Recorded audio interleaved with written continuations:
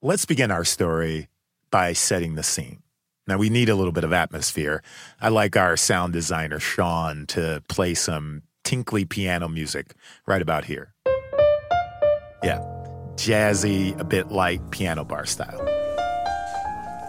Yep, perfect. Okay, remember just sitting at your favorite restaurant with a drink? Bartender, I'll have a Gibson martini. That's a gin martini with an onion. Now, let me ask you, have you ever witnessed something become a hit up close? One of the most amazing things I've witnessed in my life is a neighborhood restaurant become a Chicago institution. The kind of place where you go to get full, but also to have a night out to remember. It's the kind of place that Michael Jordan and all the Bulls would head to after workouts and home games. So my name is Steve Lombardo. I am the chairman of the Gibson's Restaurant Group, one of the larger independent restaurant groups in the Chicago area. Steve, or Lombardo as I call him, we've been friends since long before his dad opened Gibson's more than 30 years ago. And in recent years, I've watched him slowly take over his dad's line of restaurants. And I wanted to know how he was doing. So you took your dad's business.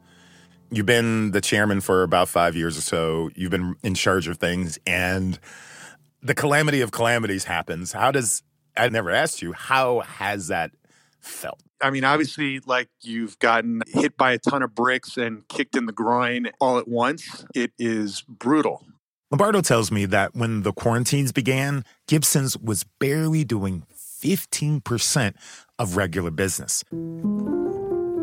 Now, it's times like these when you start thinking the unthinkable. And in Lombardo's case, that meant delivery. It was taking every menu item at every restaurant and putting it in a container and letting it sit there for 30 minutes and then tasting it and saying, okay, is that acceptable or not? The things that did not taste well after 30 minutes of sitting in a container, we said, you know what, that doesn't belong on the menu. For a Chicago steakhouse or an institution like Gibson's, pivoting to delivery is a huge deal. This is the kind of place that brings the raw cuts of steak to your table so you can pick out which one you want cooked. I mean, what app has that setting? But can a dry-aged prime Chicago cut steak in a paper bag save the restaurant business? Well, it might have to. I'm Sonari Glinton, and this is Now What's Next, an original podcast from Morgan Stanley. Before the outbreak, nearly half of us went out to eat at least twice a week. Half the money we spent on food went to restaurants. But here's the thing. Restaurants typically operate on razor-thin margins. Now, corner taverns, greasy spoons, neighborhood institutions, even national chains, they're going out of business.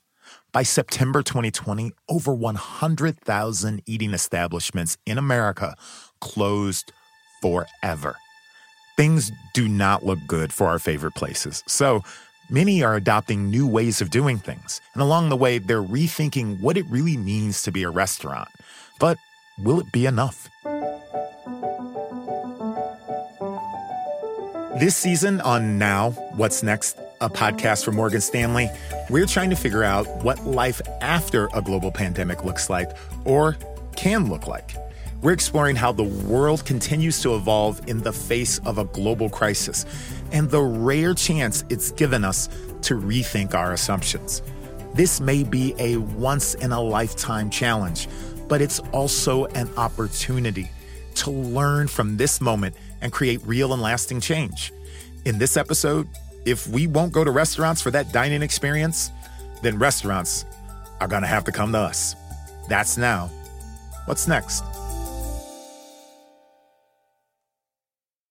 When Gibson's sales nosedived, the impact went beyond just their bottom line. They were forced to cut their staff by 40%. And when an operation that big, it means a lot of people lost their jobs. People who've worked with us for 30 years, and then some who've only worked with us for a year, but 800 of those people aren't with us anymore. Guys who I knew from when I was a kid. When I bussed tables, we had to lay them off. They're part of the family. That was the toughest thing. We did everything we could but at some point, it's survival. They are not alone. The pandemic has been devastating to restaurants, and a lot of people rely on them not only for a meal, but to make a living. There's not just a person that cooks the food. There's a person that serves the food. There's a person that washes the dishes. There's a person that preps the food. Like, there are a lot of hands, and those people are just like the rest of us and deserve to be cared for just like the rest of us. They deserve the opportunity to be safe. They deserve the opportunity to do the job that they love and be able to care for their family. Colleen Vincent is the vice president of community at the James Beard Foundation. If the majority of the restaurants don't survive this moment, it means a transformation and a devastation unlike much of what we've ever seen in our lifetime. Colleen can't say exactly how many restaurant workers face unemployment in the U.S. this year, but the foundation is alarmed by the size of this crisis. I think that the closest that we get to understanding that number is, anecdotally, without an intervention, we can lose up to 85% of this industry. So what are your options if you lose your job in the restaurant industry? To be very frank, not very many. In the face of potential ruin, restaurants everywhere are trying any number of things to innovate their way through this crisis, or at the very least, keep the lights on. Delivery and takeout is huge. So is retail, everything from T-shirts to homemade spice rubs. And some places are going much further. And here's one example. It starts with burnt bacon.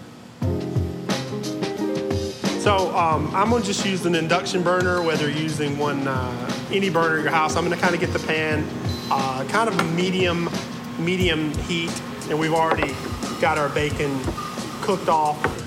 While you're doing that, I've gathered the ingredients in my kitchen as well. So I burned my bacon, but I still have the bacon fat. 5 minutes into my online cooking class with Sean Garcia, and I've already burned if you still got and eaten the bacon. If you still got the bacon fat, use that. It's going to give you those flavors in there like you had the bacon in there. Sean is the executive chef at Sobeys, where they cook up New South cuisine. It's a classy place. It's been around more than 20 years. You'll find it in Greenville, South Carolina. And today, from 2,300 miles away from my kitchen in West Hollywood, he's teaching me how to make shrimp and grits. So what essentially we're going to make first is we're going to make a bacon tomato gravy.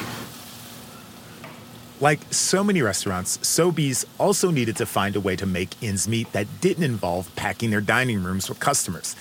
That's where the virtual shrimp and grits lesson comes in. The idea is very simple. Swing by the restaurant, pick up the ingredients, what they call a virtual cooking box, and that night, you take part in a Zoom cooking class with the head chef himself. Or, if you're like me and you live thousands of miles from Greenville, you can make do with what you can get at your local grocery store. Now, help me understand why you decided to make this offer.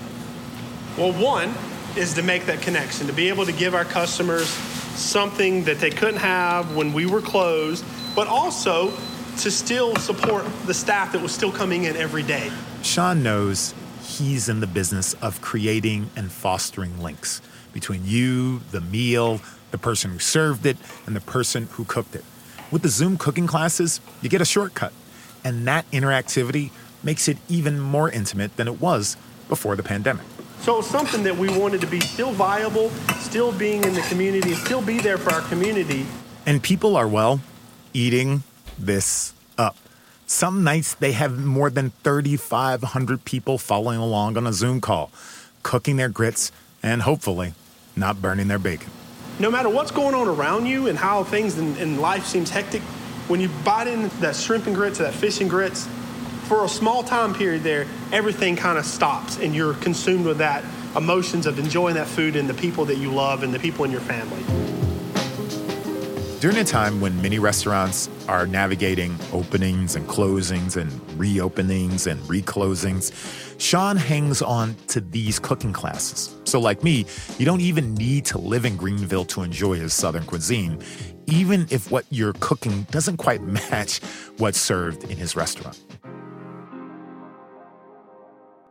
Sean Garcia and Steve Lombardo, they're engineering creative ways to extend their restaurant's story into our homes.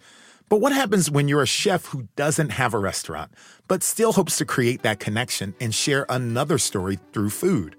It's simple. You fake it so you can make it. Before the pandemic, a restaurant trend emerged called ghost kitchens. Essentially, these are restaurants that aren't restaurants. They exist exclusively in food delivery apps. There's a kitchen, sure, somewhere, but that's it. In 2015, one study found that 10% of all restaurants listed on food delivery apps in New York, apps like Grubhub or Seamless, they were ghost kitchens. And that number has only grown. In mid-2020, a mysterious Pasquale's Pizza and Wings was showing up in cities where nobody had ever heard of a pizzeria by that name. Pasquale's pies, it turns out, were made in the kitchens of dormant Chuck E. Cheese's, closed during the pandemic. It was, in fact, Chuck E. Cheese by any other name.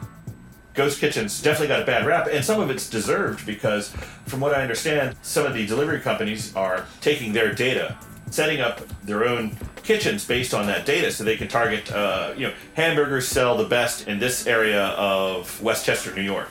This is Edward Hardy. He's a chef from Northern Virginia. He's talking about how delivery services are eating their way into the restaurant business.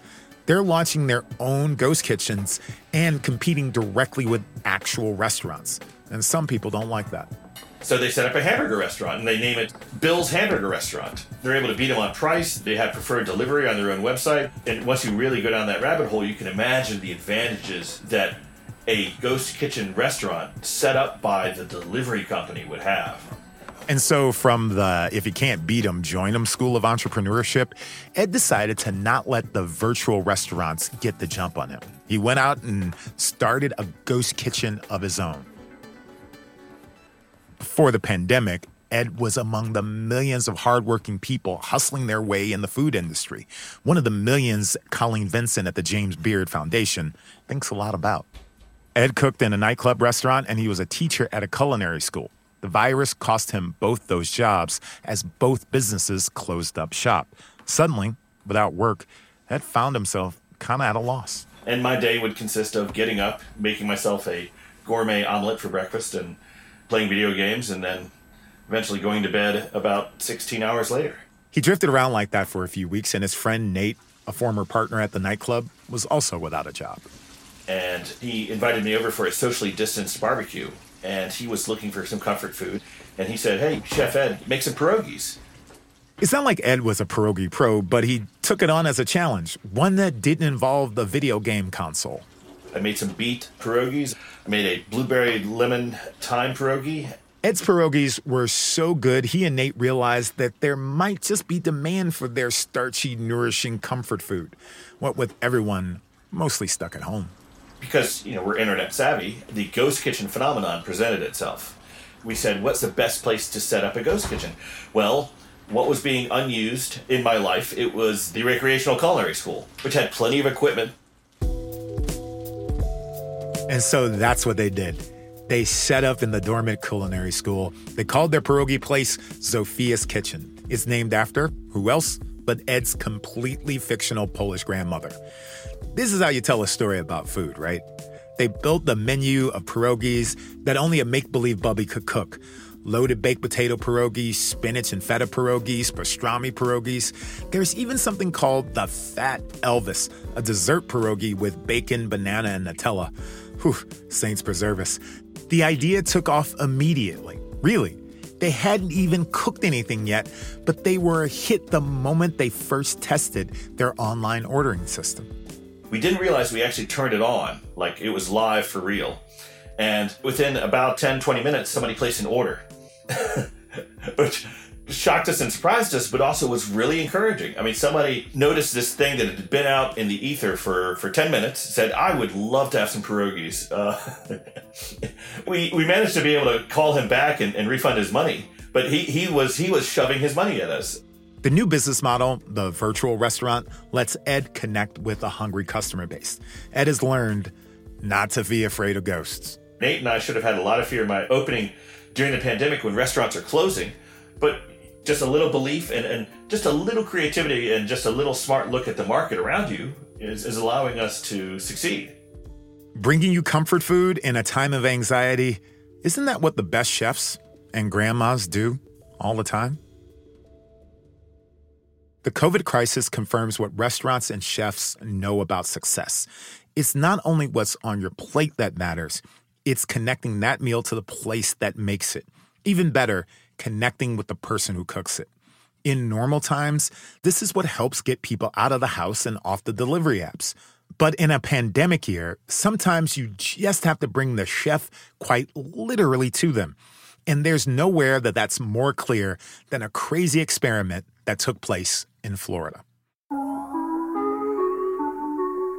In March 2020, an NBA player tested positive for COVID, not long after the entire basketball season was suspended, at least until early June. That's when the league made a surprising announcement. They would finish out the season, but all players and support staff would live together in Florida with no contact with the outside world. They called it the NBA bubble. In other words, the biggest shelter-in-place order was about to play out in basketball. It was great news for fans, but not for Chef Lex. I was very upset. I was like, damn, how am I going to get a piece of this? Literally taking all my clients, all my money. Not only am I about to suffer for this, all the chefs that I've been keeping employed during this time is about to suffer for this. That is Chef Alexia Grant. She got her start working in restaurant kitchens, but eventually she grew a business providing private chefs to wealthy customers like NBA athletes. But if all those athletes were going to be walled up in that bubble, that would be a problem for her and her business. Lucky for her, and maybe unlucky for the NBA players, the food in the bubble, well, let's just say it became an issue. Montrezl Harrell posted a picture of a nasty-looking chicken dish to his Instagram with the caption, "Yeah, I'm about to starve here in the bubble." Joel Embiid posted that he was, quote, definitely losing 50 pounds. This was Chef Lex's chance. She sent a detailed proposal to the NBA. And when they found out how many clients I had and what my plan was, they offered me a space in their executive chef kitchen to run my business. And I was floored. I was like, what? Really? I get to go in the bubble? I was just so excited. I jumped right at the opportunity. Like, it was a no-brainer for me at that point. Who better to get the call, really? Chef Lex had been helping to feed athletes for years, and she knew what they like and how they need to eat. I made for the NBA bubble a comfort food menu of soul food and Caribbean infusion. My genre that all my clients call for is healthy comfort food in totality. So I am half Indian and half Jamaican, Caribbean. I wanted to create a menu and just let everybody who was able to try my food feel like home, because no one was able to have that. Chef Lex found success, huge success in the bubble. She's a mini celebrity now, featured on NBC, Sports Illustrated, and NPR. Now business is booming. The folks with money were desperate for a private chef to help them weather the pandemic. So my phone started blowing up, and I didn't have enough people at the time.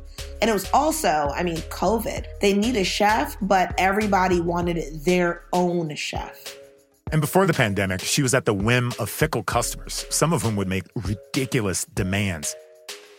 Not the NBA players, but other wealthy clients who weren't afraid to air their prejudices. I don't want minorities. I don't want a woman. I don't want someone who looks like this.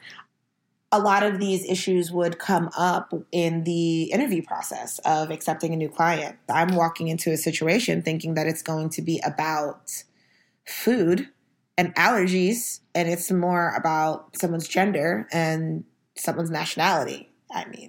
It sucks. But as demand for in-home chefs outstripped supply, a lot of that prejudice disappeared. This in a crisis where Black-owned businesses, be it food-based or otherwise, close at twice the rate of their white counterparts. From Chef Lex's view, there were opportunities to be found. The level of success that I reached feels surreal. It's the thing that I've been praying for so long, screaming it out into the universe that I want it, and it's happening. Both Chef Lex and Ed Hardy have found ways to navigate this downturn, and both are surprised by their sudden good fortune. There are many other examples like this out there. There are also countless stories of tragedy. That's why Colleen Vincent and her team at the James Beard Foundation have refocused their mission this year to support survival and rebuild efforts across the industry. They're raising and distributing funds to those in need, and they've joined efforts to pressure governments to support the industry. And they're thinking about how restaurants can come back better. The first thing that people have been thinking about is how to have a restaurant that revenue is not an up and down thing. Certainly like an industry-wide consult on the true cost of operating a restaurant, on the true cost of labor, and how to support not only the owner, but the staff. But it's not just about the money. It's about people as well. Wanting to have a restaurant, wanting to be employed by a restaurant is as much of an American dream as any other. It's as valid of an American dream as any other. Restaurants offer more than just a place to grab a meal. There's a story to every single place we love. And it's been hard to be a part of that story lately, but it doesn't go away. My buddy Lombardo at Gibson's in Chicago, he knows this all too well. Why do people go to restaurants? We're social animals. We eat together, whether it's a birthday or an anniversary or just hanging out with a bunch of friends, and they can say, hey, I went to your place. They have memories that they've created that we helped them create. And there's something beautiful about that. So Gibson's does delivery, but ensures the food you bring home reminds you why you love them. Your favorite chef teaches you to cook for yourself until he can cook for you again. And another gives you a taste of home when you're trapped in the basketball bubble. And Grandma Zofia shows up from nowhere to fill your belly and keep you cozy during a quarantine. That was a need that proved so pronounced, actually, that Ed Hardy's Ghost Kitchen is becoming something real. Ed is opening a lunch counter where you can eat hot meals and get pierogies to go. A good restaurant tells a great story. Colleen Vincent agrees. Yeah, the secret ingredient is the restaurant story. And so the way it's being told has changed, but the story is still there. The restaurants with the best chances of surviving are the ones that recognize the value of building and fostering connection, of helping create memories that keep people anchored to physical places. That alone is why restaurants need to be saved. When this crisis is over, your favorite restaurant, if it's still around, will be jammed-packed. I can't wait to have a real martini with a friend telling a bar story, being together, communing. I know you can't wait either. The virus might go away, but that need, that desire to connect, never. I'm Sonari Glinton, and this is Now What's Next, an original podcast from Morgan Stanley. Cheers.